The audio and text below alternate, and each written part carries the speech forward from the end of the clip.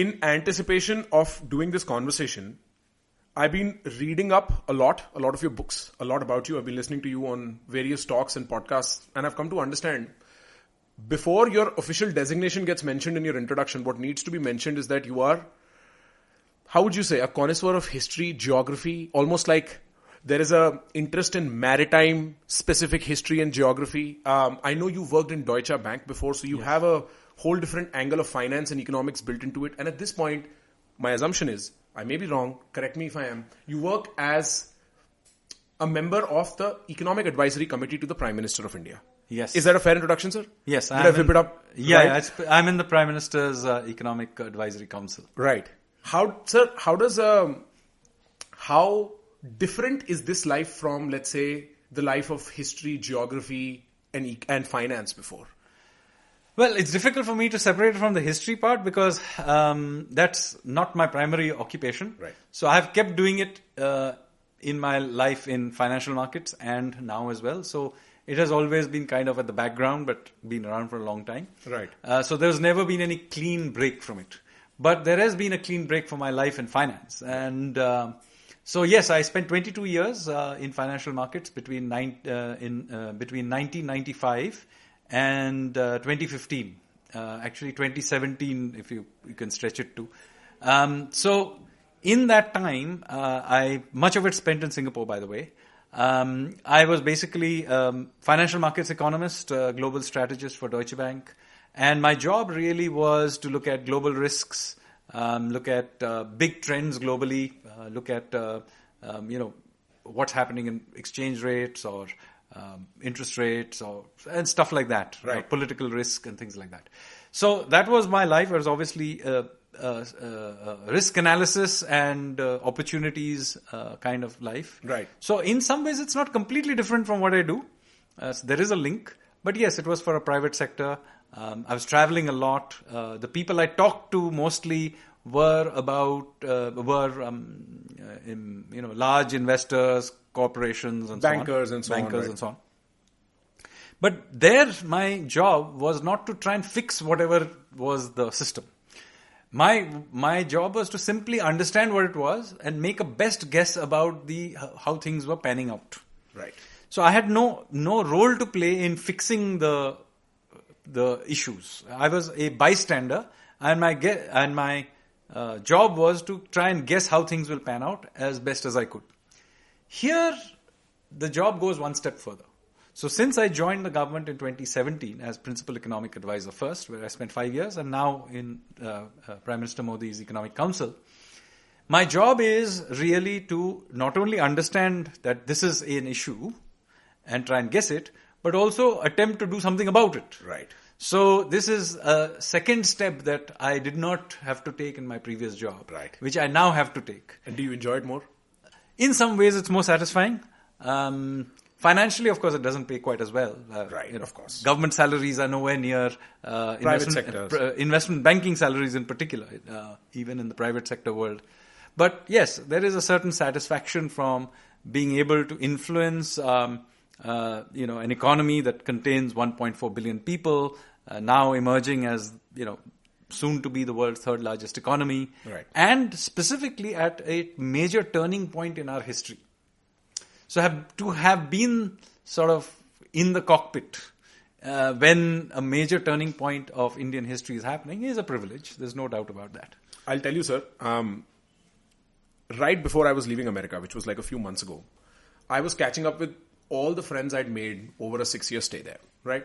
And these friends were South American, North American, European, African, so on and so forth. There were Turkish guys, there were Argentinian folks from, let's say, Pakistan, Sri Lanka, Nepal, and even elsewhere, even Europe, right? And every time I'd had a conversation, it was so baffling to me that when they would report about their home countries, none of them were as euphoric as I was just default. Like, my default state about India was, yes, we are doing incredibly well. The Turkish were complaining about a slowdown like never before. The Argentinians were doing the same. The last conversation I had with somebody who's an Israeli Jew was like, look, bro, the three global powers of the world right now are America, China, and India. And this is a sort of discourse point I'd never come across while I was growing up. initially I thought maybe we are being a little delusional about it. Maybe that's not the case. But then you see the economy hit a 4 trillion mark. Like you said, we are on course to beat Germany and Japan soon in a very short window of time to sort of surpass their their GDPs. How does one go about understanding this, sir? Because एक तो numeric figure है ना, $4 trillion. What about things like income distribution? Are there any fragilities built into the economics? How does a common person, how does a layman understand where we are economically? So let me first say that there is no doubt that our place in the world is changing very, very rapidly.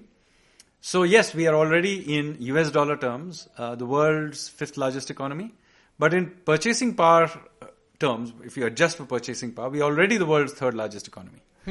And we are growing also the world's fastest. So in about 18 months or so, we will go past Germany. In maybe 3 years' time, we will be going past Japan as well. To, in sheer bulk terms, the world's 3rd largest economy. Right. Okay. So we will be about somewhere in the $5 trillion mark. Now, that doesn't mean that poverty has disappeared from India. No. We will be the world's 3rd largest economy, but the largest population. So once you divide it by the population, we are still a poor country. Our per capita income will still be low. But not as low as it used to be, first of all. Right. Okay, so it's rising, number one. Number two, there are some advantages to sheer scale. Okay, first of all, it means that the way we interact with the rest of the world changes. Because we can now push our way around in ways that we simply could not have done in the past. Right. Right? We can get involved in writing the world's rules. Earlier, we were just takers of somebody else's rules. The way we negotiate trade deals, for example, changes as a result of this. But also sheer economic strength allows for economies of scale in terms of the industries we create. It means the kinds of tax revenue we generate. Even if we are redistributing to the poor or building infrastructure, we can imagine it in scales we just could not have done till very, very recently in the past. So all of this dynamics begins to change and begins to flip over. So take, for example, China. Okay, as recently as the early 1990s, their per capita income and their economy was basically in the same ballpark as ours. Then they went through this big growth spurt, and suddenly many things began to flip in their favor. It's a different matter that they are currently having some economic problems, but there's no doubt that they are in a totally different place from where they were in 1990. Agreed. Right? So our game is to do the exact same thing over the next 20-25 years. Right. Now, we are beginning to do it. Let's not get euphoric. This is the beginning of the game. But we are finally beginning to generate the kinds of dynamics we can say could be a sustainable level shift in our economic performance, and then feeding through to other things in terms of economic power, welfare of the people, quality of life, all the other things that you want to have as, a global power that you want to have. But finally, we are reaching the tipping point where these things will become affordable for an increasing number of people, and it will expand over time. Right. And the game, by the way, is of compounding. Right. So if anybody who in the audience who knows about compound interest rates, and if you learned that in arithmetic class in class 7 or 8 or wherever when we learn it, you will learn that initially you know that things are moving, but it's only after a while that compounding effect really begins to gallop. Right. So we are reaching a point by maybe the end of this decade, it will really begin to gallop. That same growth rate will be generating enormous amounts of actual dollars. Right.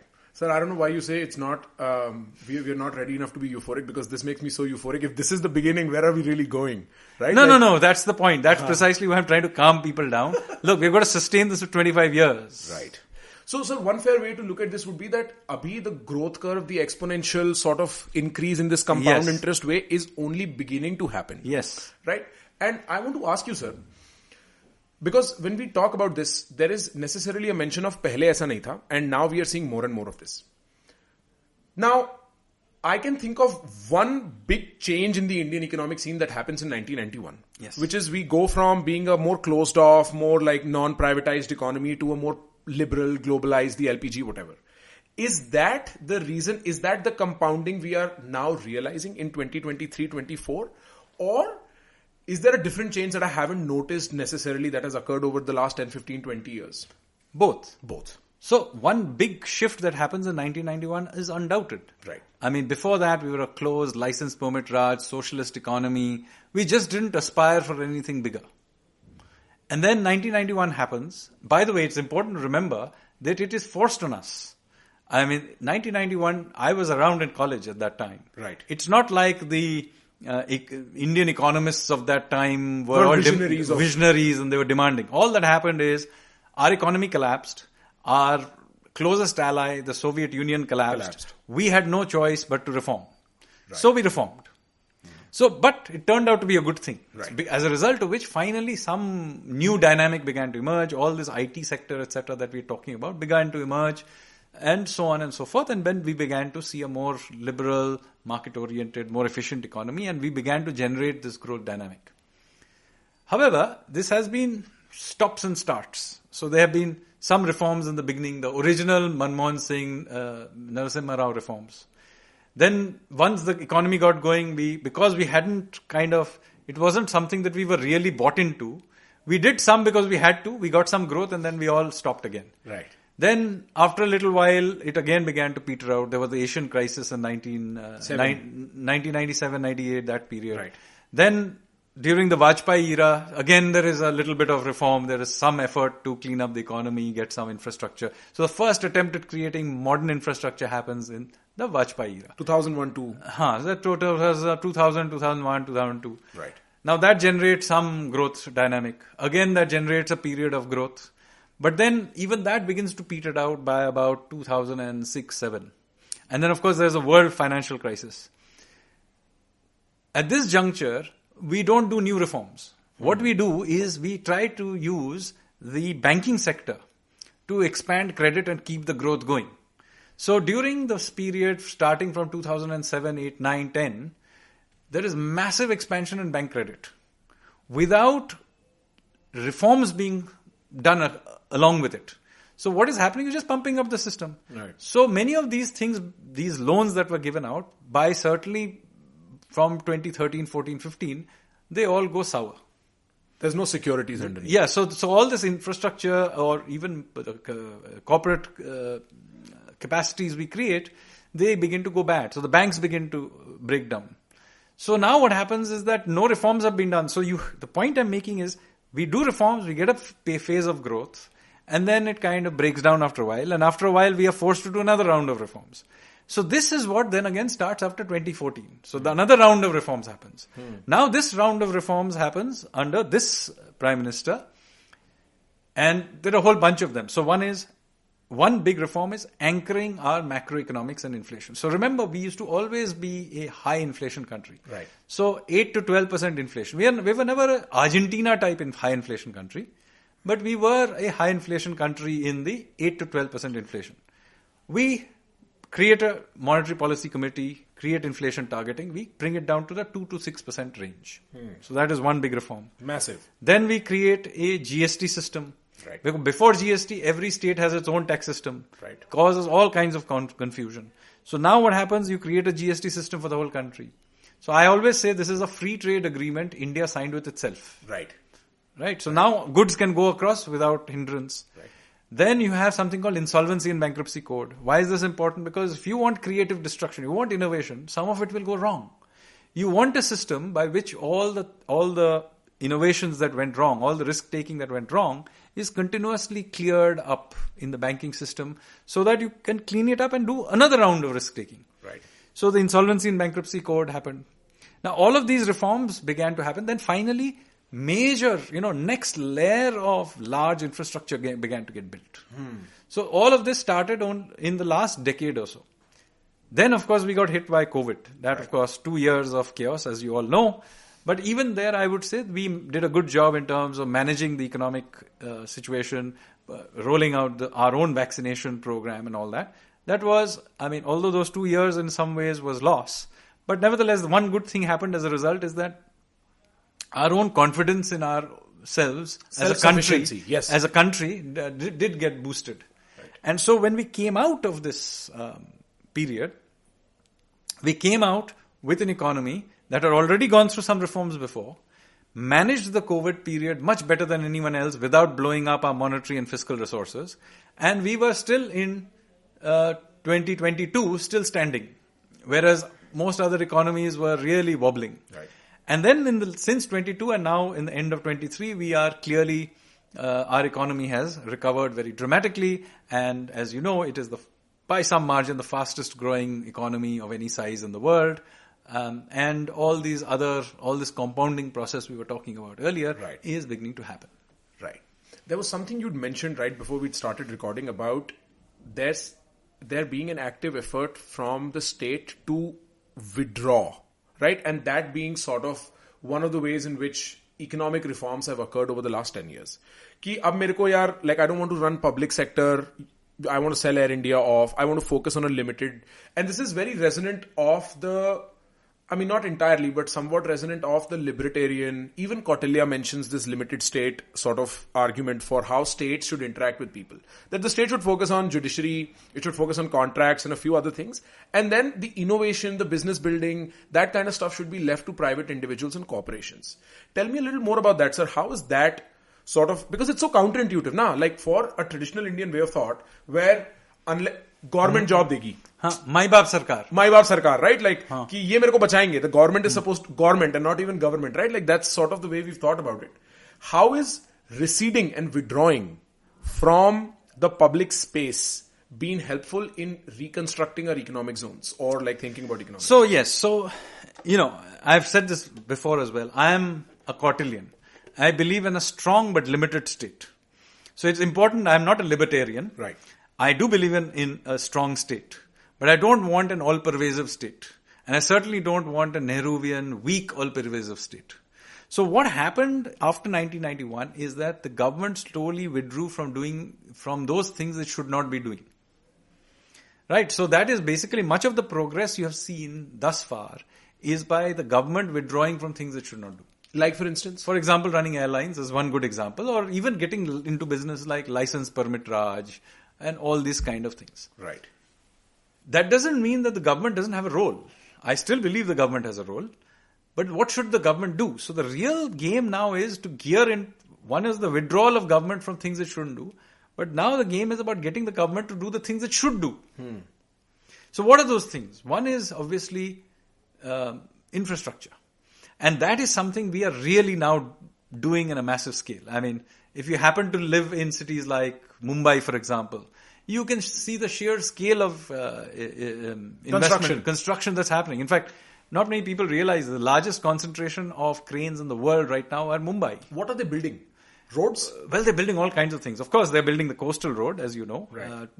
I think it's a 22-kilometer length thing, and that's a lot of it is done already. So it's not some theory thing. You can go to a tall building and you can see it. Right. But, even the railway lines, since the 19th century, Mumbai has basically functioned on 2 train lines. Now what we are doing is, it has created a third one and a completely modern one. Unlike the 19th century construction, this is going to be an underground railway network with one of the the arterial line going from Cuff Parade all the way to Seeps. And then there are these cross lines as well. Now this is basically done. Now all the bells and whistles are being put together. I think by this time next year, you may be able to get to at least large parts of it may be actually functional. And that will change this city. I mean, on day one, this arterial line, I think it's line number 3, will be the world's most heavily used metro line. Is that not true for Bombay already? The world's most heavily used railway lines locally? Yeah, but this will be a completely modern thing. This is not, this will be at the cutting edge of cutting edge. Right. And the thing that most of the hard work is done. So it's not that we're going to dig it, we are going to build it. It's all done. They are now actually fixing the glass and painting the walls. Polishing. They are doing the polishing. Very soon they will be actually doing the train lines running and things like that. So we are getting to the stage where it will get done. Now, similarly, a link to the mainland, new link to the mainland, already built. It should be opened in a few weeks. New airport, Navi Mumbai Airport is getting constructed. And this is just a bunch of things. I mean, this is just the public sector investment. There's the private sector is also investing in brand new tall buildings. You see, there are really cool looking buildings coming up. There's lots of stuff Very going on. exciting stuff. Exciting stuff. I mean, BKC already is cool. There's more cool stuff coming. Right. And of course the old mill land area that is getting repurposed in interesting ways. There are now nice restaurants and bars and nightlife that has popped up in the middle of the mill lands, which in is Lower Parel. Yes. And so you're getting a serious city coming up. Right. It used to be, if you went to our financial capital, it felt like, acha, theek hai, it's nice enough, but really it's mostly about the poverty of Dharavi. That's the mental image, and trains with people hanging out. Still, True. that is still there to some extent. Right. But there is this other Mumbai that is emerging. Right. But that's Mumbai, sir, right? And most of India does not interact with Mumbai in any reasonable way, right? There's a small subset.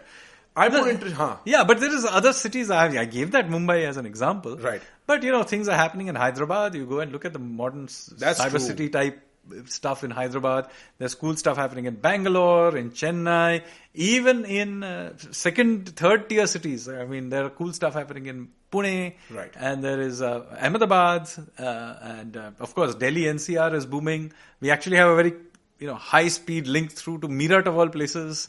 I don't know. You are from Faridabad, right. and Faridabad is the best city in the world, sir. Let me just put that on well, I know we'll have that debate. But the point of the matter is, I can see that Faridabad of the future may be completely different because, the dynamics will simply blow it on to another level. Sir, I live for that day. I return to Faridabad and it's like a cosmic... No. So I know Faridabad, as it stands, I agree. But, look at significant parts of Gurgaon. Yes. Some parts of Gurgaon now look world class. Not all of it. Right. There are lots of problems all over. But there is at least a fairly large belt that is actually world class.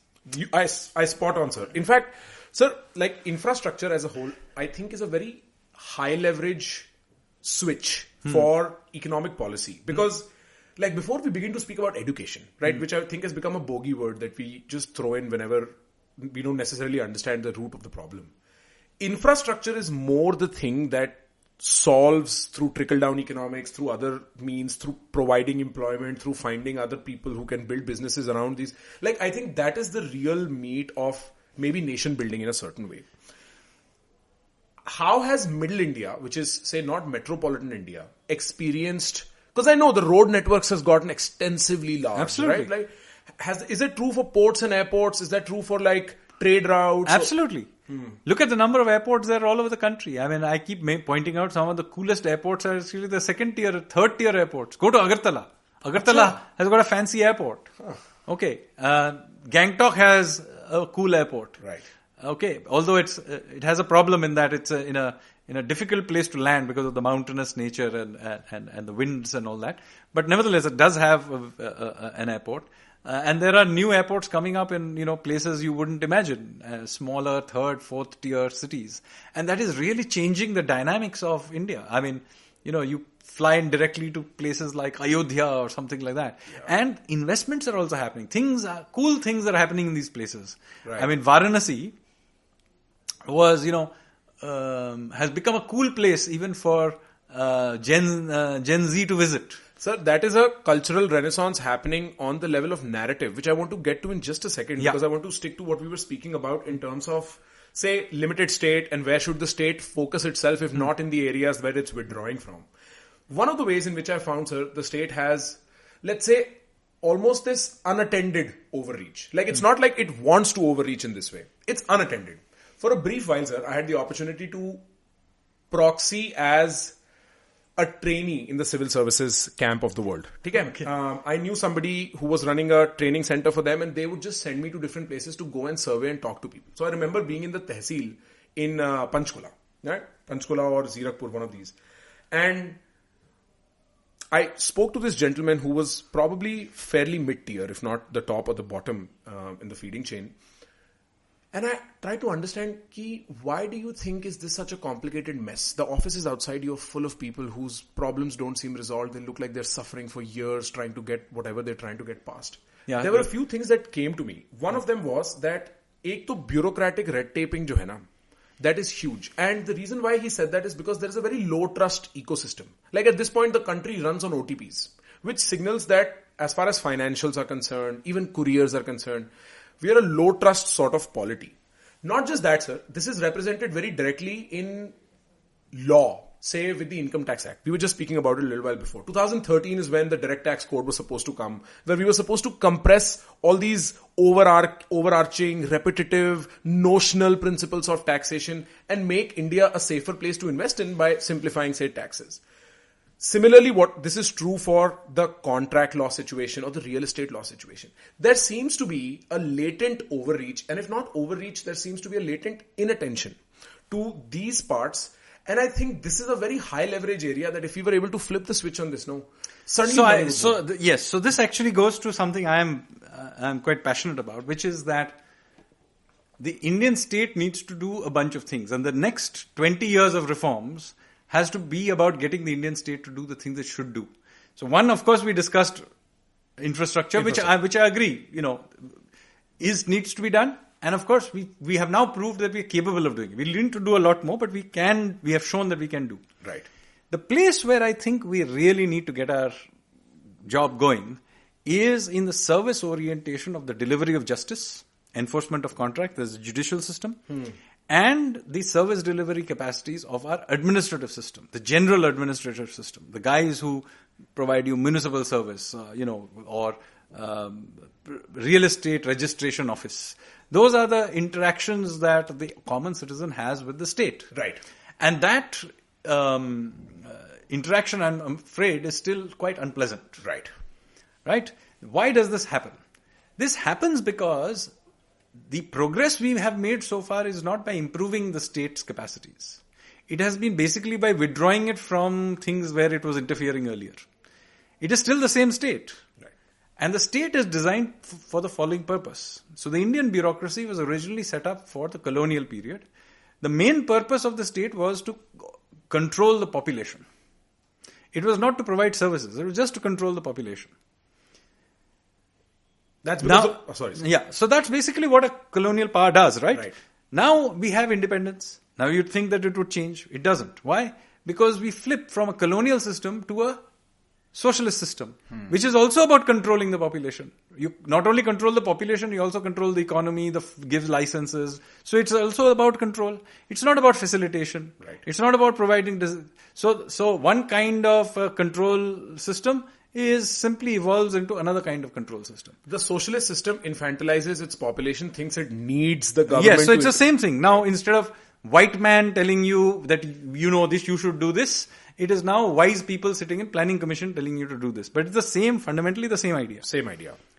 Now, last 20 years, we have told them, no, you shouldn't be telling us, please move.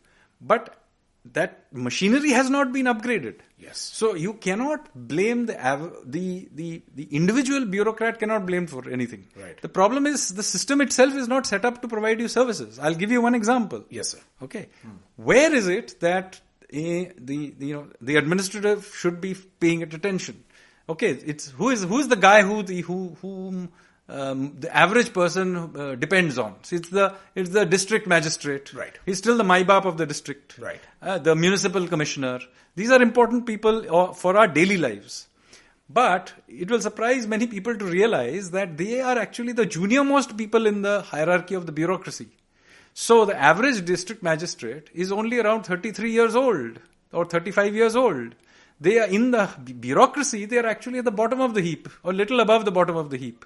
And they'll be sent to the district. He'll somehow survive there for 18 months and then he'll carry on. Now this is where the rubber is hitting the road. Right. And here you are sending the junior most guy, keeping him there for barely 18 months before he can figure out how the machine even works. How do you expect him to provide services? Whereas when he becomes more senior, when people will finally begin listening to him, he is then sitting in the secretariat pushing files around. So, if you wanted a service-oriented system, you should get much more senior people to be actually being a district magistrate, or to be in the things that actually cut the edge. A senior official should be sitting in the property registration office and make sure it works. Make sure the Tehsildar, Patwari, whoever it is works. So you have to empower this system in a way at the point where the delivery of that service happens. Right. Whereas the experienced, more senior people are sitting far away in the state capital, national capital, and so on. Now, I'm not saying that important positions are not there as well. Yeah, I mean, obviously the finance secretary, defense secretary are important people. But a very large part of the service should be here. It's a high impact position. This is a high impact position. That's where they should be. And they should be there for long periods of time, not 18 months. I mean, the average district magistrate is just there for 18 months in that position. Should be there for fixed 3 years at least, if not 4 years. And that should be the time period when that person really understands the system, delivers some goods. If you're there for doing something for 4 years, you begin to do it. Right. If you're there for 18 months, 1 year, even the brightest guy requires 1 year, at least 1 year cycle to figure out what is even happening. Okay, then 6 months he's able to do something, and before whatever he's doing, he's able to deliver, he's shifted. So obviously, short-term things happen. I don't understand why even colonial or socialist mindset would dictate. Like 18 months from your logic sounds like an absurdly small amount of time. No, because in that time, you are actually not interested in doing any big ticket development work. You are interested in making sure that, you send a young guy who is risk taking. He and the police chap can control the district during a riot. That is your main thing. So he's more like an operational guy who will take risks, manage the riot when he has to. That is his role. He's not managing a highway project over a long period of time, or trying to improve the schools over a period of time, or whatever else we would now expect him to do. Right. That's not his job. He has to make sure riots nahi hote. And then he should be a young, energetic guy. And also, in those days, it was difficult to live in some far-off district. Not today. I mean, most remote parts of the country, cell phones work. Yep. Some sort of school is there. Their kids can go. In fact, I am a big believer that until the bureaucracy sends their own kids to the government schools will never improve. Yes. There is skin in the game in that. There's skin in the game. You have to create skin in the game. He actually lives there. He actually interacts there for long periods of time. Right. So, in fact, even through the system, they may go back to the secretariat. They should come back to the ground again. Right. You said something about revamping the system both in administrative and judicial sort of terms. And I'll come to judiciary in just a second. But even in first of all, sir, what do you mean the system? Because the system is again a bogeyman as far as laymen are concerned. We just blame the system as if the system is a thing. Do you mean laws, bylaws, rules, regulations? Do you mean system as in the operational architecture of that? Both of them. So there's two sets. And so here, let me say, there are structural reforms that you need to do. Those are the GST, insolvency and bankruptcy code, whatever. These are big structural reforms. But a lot of the reforms we need to do are actually process reforms. So given a structure, simply the process by which it happens.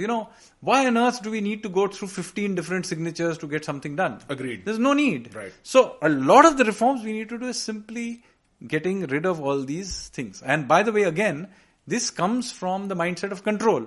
Why do you need those 15 signatures? Because effectively you have, it's all about making sure that you can control something that happens. Right. And nobody in the system can be blamed for whatever happened. Right. That is basically the logic. You are not trying to achieve anything. You're trying to prevent it. Or you're trying to prevent something, or Right. at least prevent blame, if nothing else. Right. So, given that is the focus, you will obviously have a system of these kinds of processes. Everything requires something called an NOC. In fact, till very, very recently, you wanted a passport also, you had to go to a so-called gazetted officer to get a no objection certificate or some such thing. I mean, why? As a citizen of the country, I have a right to a passport. Yes. Right? Unless I have done something criminal, Right. you're supposed to give it to me. Why do some gazetted officer, who is the gazetted officer, why does he need to certify who I am? And then it obviously creates a whole ecosystem of dalals, agents and middlemen, and then system of giving small favors. So A this favor whole ecosystem. A favor ecosystem happens. Right, yes. And again, it goes back all the way to the old system of control. So let me give you an example. There, in colonial period, there used to be a permit called a kursi nashin permit, something like that it was called. Basically, it was a permit to allow an Indian the right to sit in front of a European officer. Okay. Now, it is not difficult to get. But you see, it was a random new favor that was created. So supposing I was higher up, I was the, I considered myself to be a Chaudhary Saab. Right. I had such a permit and you didn't. Therefore, I'm higher up the hierarchy. Now, what you can see, what it has done is created a small favor. Right. Where nothing exists. Out of thin air, I've created a system of control. I've created a currency out of nowhere. Yes. Now, if you behave badly, I will take it away and I'll give it to the other guy. Now, he'll be the Chaudhary Saab. You see, so this is what the gazetted officer thing is, the same logic. Right. And much of the fascination with UPSC comes from a perpetuation of this thinking. There is a status inflation. Yes, status inflation entirely artificially created out of this system of small favors. Right. And this is all about control. What I'm trying to say is this is not about service delivery. No. This is about some prevention, some version of like... Social control of some sort. Yes. Yeah, it's hierarchy and social control. Now, this same problem exists in the judiciary, which is there for exactly the same reason. So you create a judiciary and, even today you go and say, my lord. Why? It's a medieval Practice. European practice. Yes. Why are we doing this? We even have bizarre system. The entire court shuts down for summer vacations, winter vacations. You've got to be kidding me. I mean, these are colonial, or even medieval practices, pre-colonial practices in some cases, which have remained in our system. We need a modern courts which are functioning. Yes, the judges need to take holidays. They should take holidays like everybody else. You put in an application, take your 2 weeks or year or whatever it is in your system, and you take your holidays. Why does the entire court system have to shut down for weeks on end for summer vacations? Why? So I'm just telling you that this whole mindset is the problem. There is a mindset problem. I agree. Yes. There is an attitudinal hangover from the colonial socialist times that we carry on. And I think you are spot on, at least my generation. We realize very actively that there has to be something that changes about this. In fact, our view of the government's functioning is decided by, let's say, the administrative and the judicial touch points that we have, right? And when we see a clogging up, right? We see Tariq pe Tariq. We see the fact that cases do not get resolved, or I have to stand in line for 25 NOCs and licenses before I can open a restaurant up. No, not just that. I mean, the language of those is also is strange. When you go to the court, it's a prayer. You got to be kidding me! A prayer. So this is the language of my house. My dad's a lawyer, so when I hear that, it just automatically. Why would you be praying? I mean, who are these great, demigods Right. to who we have to pray? So I'm just telling you, the whole thing is set up wrong. Right. There's no point in, blaming a particular bureaucrat or a particular judge. Right. Some of those guys actually understand that this is absurd. Right. In fact, they may even have tried in their small way to change things. But the architecture is the problem, and hence the problem that I'm saying. The system is an issue. And we have to apply our mind to it. Right. After all, we have unwound another system. We had a license permit socialist system. Yes. We unwound it. Right. So it is possible to do. Yes. And it will not happen in one shot. Right. Because there is a whole architecture to it. So you'll change one bit of it. The rest, there will be pushback against it. After all, the vested interest in each one of these things. Yes. So it will evolve over time. But over 30 years, we did change it. Right. It's not fully, but very large proportion. This will also change. So this is our plan over the next decade. I think this is the 25-year-old project. It's a 25-year project. This is a 25-year-old project. My generation has started this. Your generation will hopefully end it. Hopefully, sir. But the benefits of this are gigantic. Even doing small bits of it will generate enormous growth because the inefficiencies of it are so large. Right. That you'll get even 8% growth in some years just by making a little bit better. After all, what happened in the last 25 years, that only we I understand. थोड़ा कर change होगा तो वो अपने आप चलने लगेगा. अगर पाइप क्लीन करेंगे तो पानी भागेगा उसमें से. तो पहले झटके में ही पूरा पाइप नहीं होगा. Right. And by the way, since we are competing with the rest of the world, let me say they are also human. They are also doing all kinds of things. Like for example, the European Union is going the other direction. European Union, they're adding regulation. They are adding regulation. So I mean, I can foresee a situation in 25 years' time where Indian businessmen will be mostly complaining about European bureaucracy, Regulations, and Indian bureaucrats will be shocked at what European bureaucrats do. Right. Right. So this balance is changing also, and the change in the world that you're seeing is partly happening because of this. Right. So sitting in Brussels, you have a group of bureaucrats who are completely unaccountable to anyone else. They're because their national parliaments don't properly control them, and so they're doing all kinds of things. I mean, Britain, of course, ultimately got disgusted and left, which may have its own problems. But I'm just telling you that other countries also have their own Churning of the wheel. And these things go in the other direction. And even in India, it can also go in the other direction.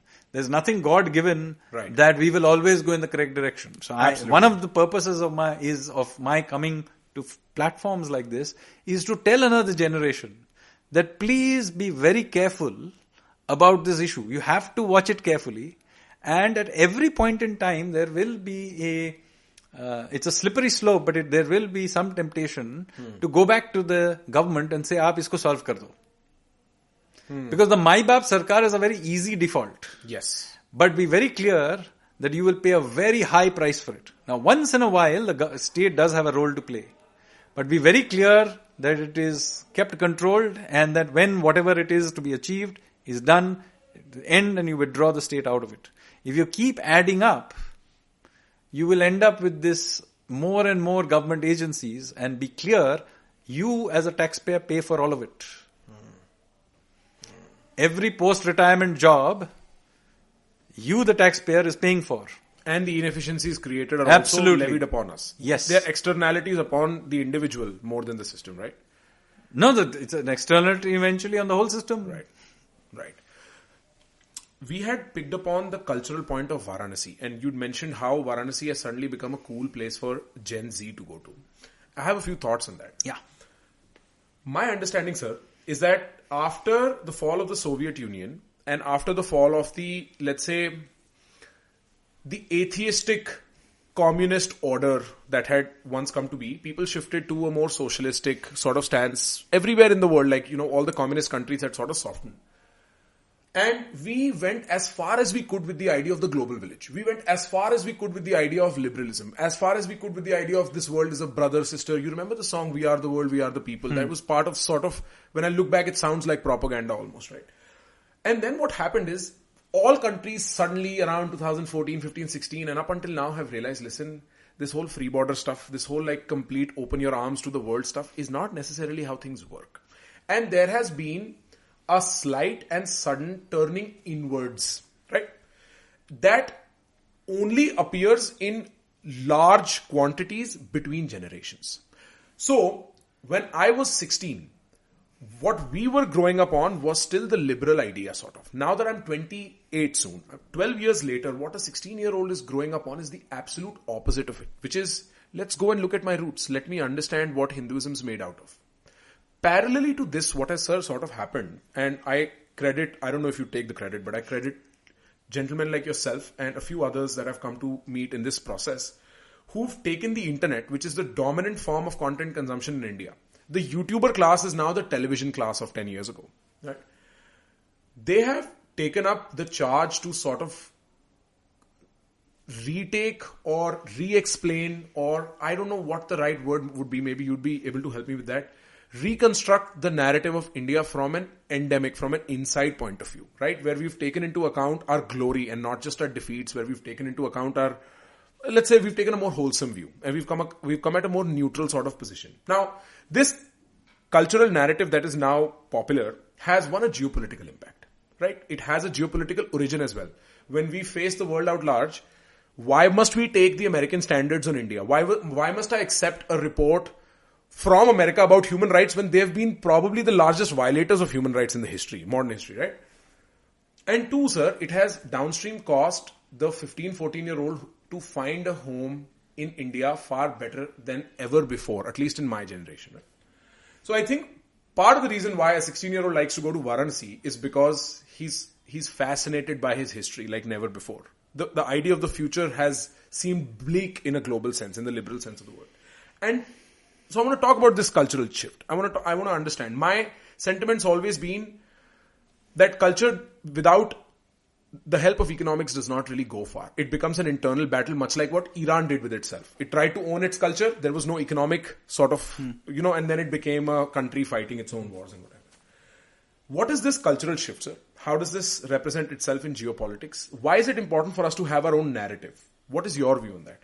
Sorry if the question was too long. No worries. I mean, I understand exactly what you're saying because, in some ways, I also went through that process a couple of decades before you. See, the point is that we started out as an India that was very fearful of the rest of the world. Maybe because we had been colonized or whatever. And so, import substitution, close ourselves to the world, and be very moralistic towards the rest of the world rather than participating with the rest of the world. That was our view. Then we opened it up. It certainly benefited us globalizing. But then we globalized into a world where essentially other people set the rules. And one part of that problem is that there is a global elite, George Soroses of the world, who said, oh yes, you can participate, but we will set the rules for you and we will tell you what you should think about yourself. Now, that too doesn't work. So as Indians, we want to participate in the world. We are accepting, Vasudhaiva Kutumbakam. So yes, the world is a family. We are a part of the world. This is not the old import substitution universe of being fearful of the world. But we want to participate in the world in our own terms. And why shouldn't we? We are 1.4 billion people. One-sixth of the world population. We'll be the world's third largest economy in no time at all. We have one of the world's largest diasporas. Our diaspora is both proud and successful in all across the world. There is no reason why we should be defensive about our civilization and our roots. Right. So we want to participate in the world, but in our own terms. Therefore, we will be rooted in who we are. We not going to pretend to be somebody else. Right. Now, this showing through at multiple levels. Even in the West, say, Rishi Sunak doesn't hide the fact that he is celebrating practicing Hindu. Right. Or you have Vivek in the United States. So this is a very big change. Right. 2 decades ago, these same people would have changed their name from Vivek to Viv or something like that and tried to fit in. Right. We don't do that anymore. They said, yeah, we'll participate, but we will do it in our own terms. And while this is happening with our diaspora, this is also happening here. This is not to suggest that we want to invade the rest of the world and obliterate it or dominate it. No. But we will participate and we will tell our own story. Now, as we begin to do this, also remember that the rest of the world, especially this so-called liberal, self-declared liberal elite. I mean, one can debate whether they're actually liberal. I would argue not. But the fact of the matter is the self-certified liberal elite finds this threatening. Because here is a country and here are a bunch of people who are clearly succeeding, who we don't quite control. And so they will try in various ways, try and manipulate this narrative. And one of the ways, which I have written about extensively, is this use of global indices of various kinds. तो आपको बताएंगे, global hunger index, bottom of the list. Global obesity index, top of the list. अरे भाई, hungry भी हैं और obese भी हैं. Think through which one you want to we are. Then you will say, in fact, there is something called the World Democracy Index. So democracy index mein we are some 98 out in the list. World's largest democracy is 98 in the list. So who is the top guys? The top guys are Kingdom of Norway, Kingdom of Denmark, Kingdom of Sweden. The main finding is effectively that to be a good democracy you have to be a kingdom.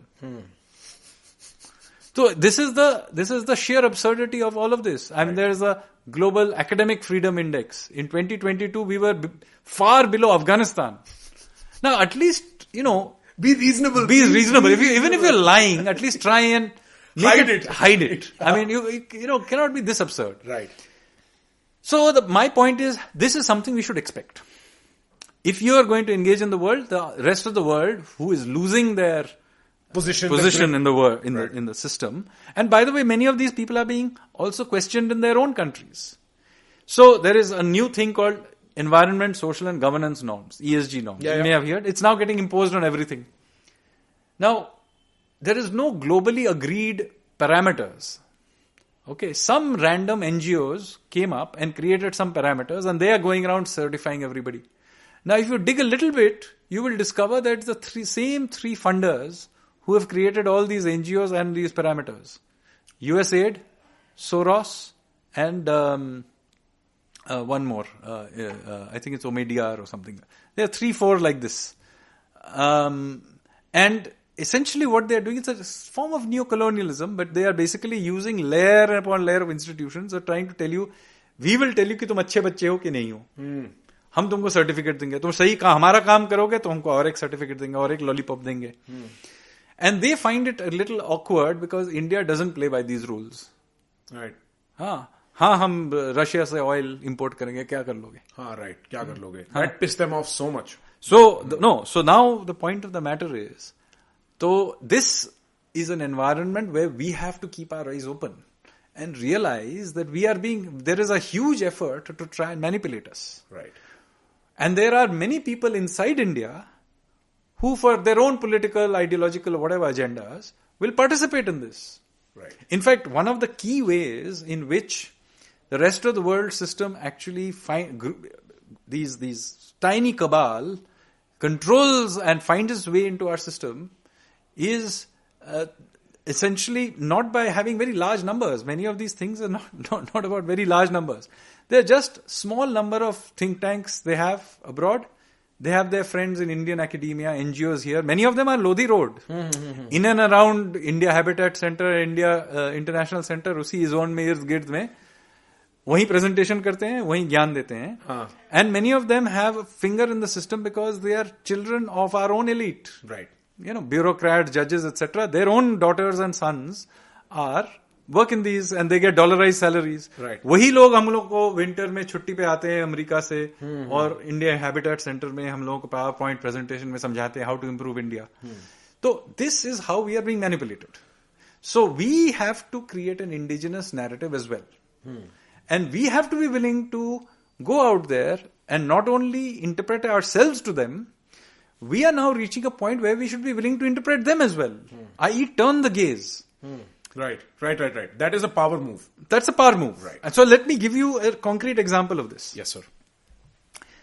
You'll regularly see some election happen, some political event or something happens in India, economic, political event. Then you will read our top newspapers, Times of India, which by the way is the world's largest English language newspaper. Okay? Right. Times of India, however, in its main edit page will have an editorial by some random Western academic, maybe some associate professor at some random university, and he will get to write about why elections in Karnataka went somewhere or Madhya Pradesh went somewhere. Now, how does he know? Right. Now, the equivalent of this would be if some, associate professor of one of our universities was writing in New York Times about Illinois में कुछ election हुआ या New York State में कुछ election हुआ. Right. He is now no one in New York Times is never going to give space to an Indian based in India, no matter how good he is, space in their edit page on dissecting American politics. Right. They just would get laughed out. Right? They just won't. Right. But we are happy to do it the other way around. Right. In fact, we routinely do it. Why? Because of this problem that we have, we still have a hangover of we sorts. have a hangover of some sort. Right. Now, I'm not saying that occasionally it's okay. Right. But we do it routinely. You just look at any Times of India, Hindustan Times, Economic Times, Hindu, all of these top line Indian magazines. Or you look at the guests in our television channels. Random from Brown University or Columbia University, some random associate professor will come, may even have an Indian name, it doesn't matter. Why should we give space to them? Right. After all, will the flip side work? Same thing, for example, when, very senior official from India goes abroad. Right. Now, you go and look at when they talk on some stage somewhere, you see who their equivalent they are talking to. They're not talking to their own equal. They're usually talking to somebody who's many layers below them in the ecosystem of that place. Right. Right. Right. So a minister from India will be quite happy to go to the UK and go to Chatham House and be at the same stage as a top level journalist, but a journalist. Would the equivalent happen the other way around? No. Right. So there is a, you know what I think, sir? I think, what we don't understand is there is a soft power element to this entire thing. I was of a very stern opinion that this global elite cabal, this language was conspiratorial until very recently. I think my stint in America has something to do with it, because sometimes the narratives that get peddled in that country, speaking from an Indian perspective, I'm like, what are you even talking about? Like, only today I was looking at this, the presidents of, I think, Harvard and Princeton or one of these universities. MIT, Harvard and Penn. Penn, yes. Sitting in front of the congresswoman, unable to admit something so basic, right? It is at that point I started realizing that there seems to be some coordinated effort to keep the narrative polarized in a certain direction. Up until then, I thought of it as conspiratorial. And so every time the word Soros got mentioned, and I've only briefly heard the word Omidyar, right? I don't know what that means or if it's a person or so on and so forth. But it does seem to be that there is some soft power control on global narrative that has exerted itself for a larger period of time. My conspiratorial bet is that it begins with Al Gore back in, the early 2000s with the climate sort of situation. But even Elon Musk recently saying, I don't want to play with the advertisers who are going to blackmail me behind the scenes. You just see the sheer absurdity of this ESG system that I mentioned. Right. The highest rated ESG companies are all tobacco companies. You got to be kidding me. So much sustainability. Sustainability. You can sustainably grow tobacco all the time. And so this complete absurdity is there. Right. So this is happening all the time. And what you're seeing in US universities is, of course, one of the problems is the Western mind, as a result, is closing itself. There's a price they will pay for it, because liberal education is not education for self-certified liberals. Liberal education is opening of mind, right. But they have clearly closed their mind. Right. And it's their problem, right. Very frankly. And I have a hunch that something similar must have happened in Indian universities in the 12th century, which is why, ragtag armies from the Central Asia were able to walk through India and burn down Nalanda, for example. Right. Harvard and MIT will discover this one day. Right. But meanwhile, the point of the matter is there is obviously a certain kind of manipulation. And I'll give you one example of it. There is now this whole thing of this Khalistani gentleman called Pannu. Right. Oh my God. Achha, mera kutta kutta, tumhara kutta Pannu. हाँ. Right. हमें सोच के देखो. हाँ. कि ये, but the point is he will come and bite you also.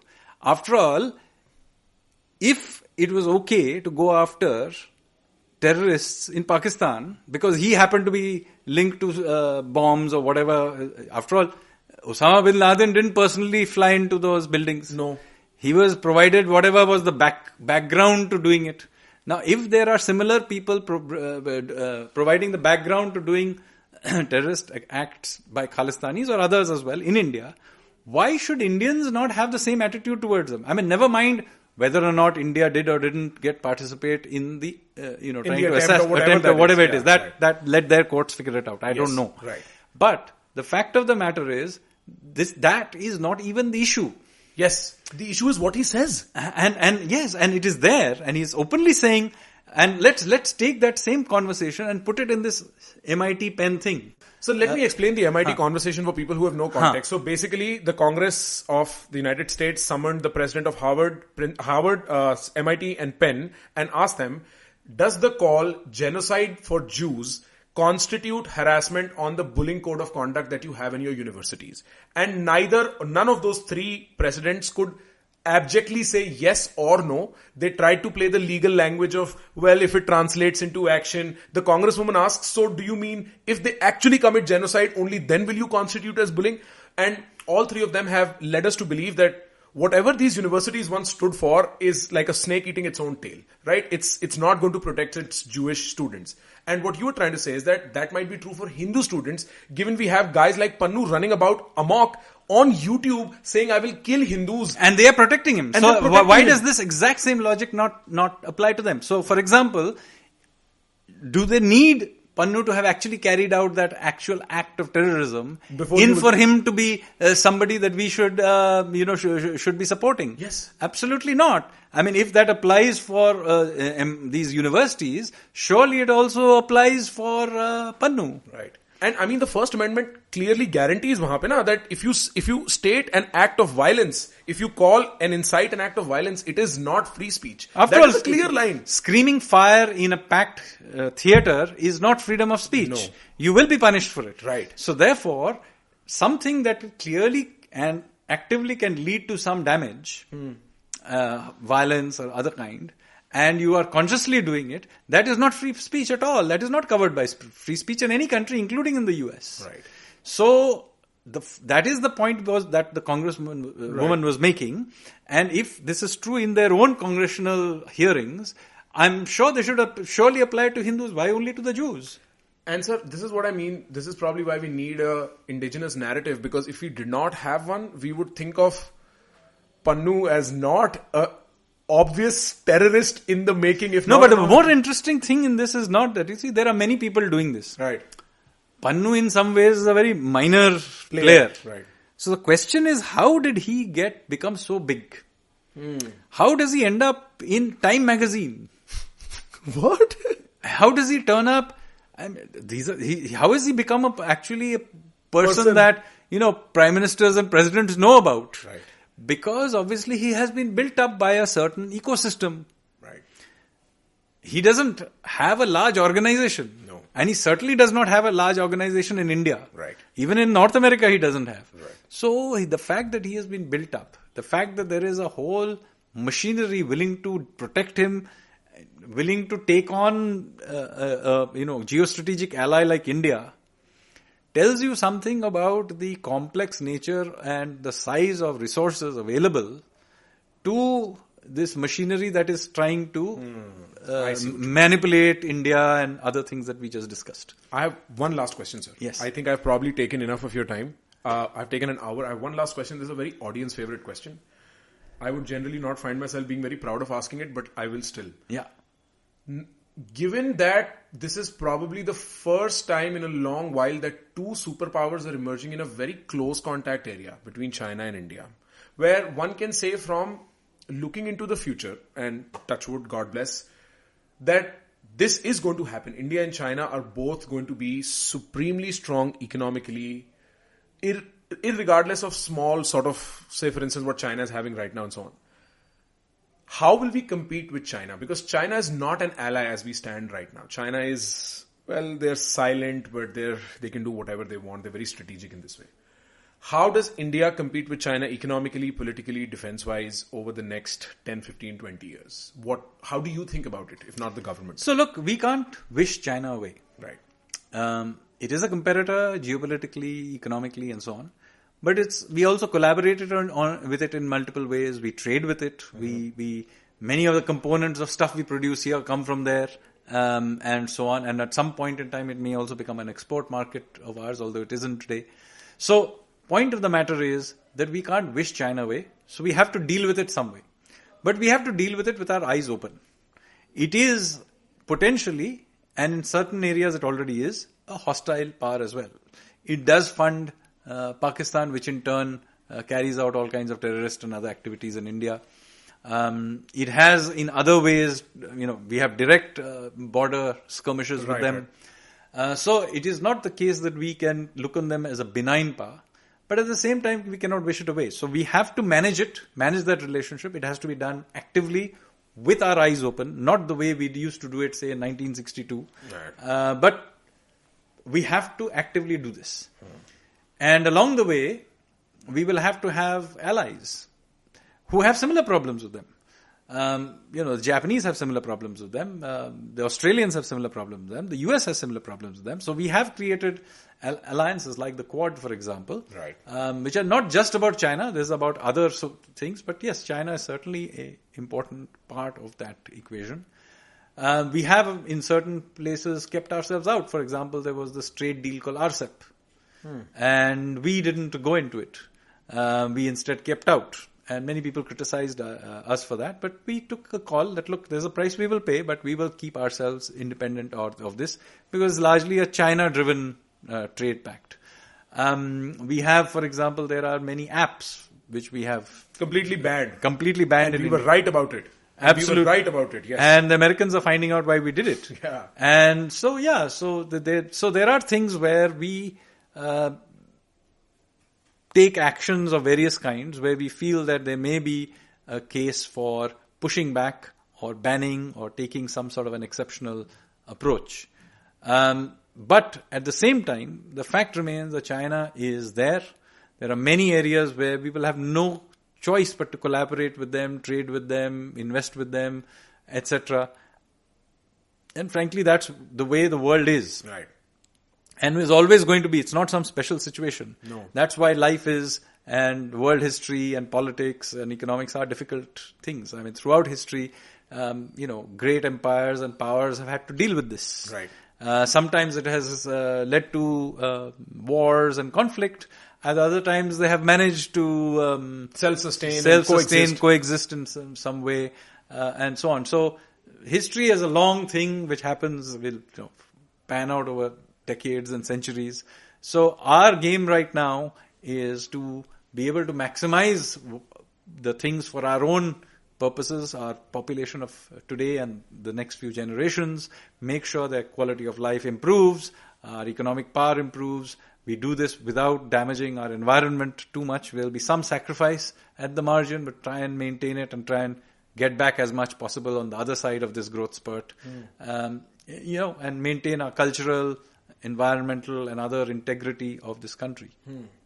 Okay, sir. Thank you so much. I have one last request. Yes. In the new year, sir, Yes. I'm going to try and reach out to your office. I would love to have a conversation about Kautilya. Okay. Because I've heard so much about you being a Kautilyan. I've heard you talk about him and his ideas, and I've been fascinated. I think as far as historical figures in India go, especially political, especially in the modern context, it could provide a very interesting, ancient, timeless voice for people to think about how we should think about all, for instance, governance, bureaucracy, economics, and so on. If that is ever okay, sir, there's no pressure at all. Happy to have you back. Thank you so much. This has been an absolutely fantastic conversation. Thank you. Yes.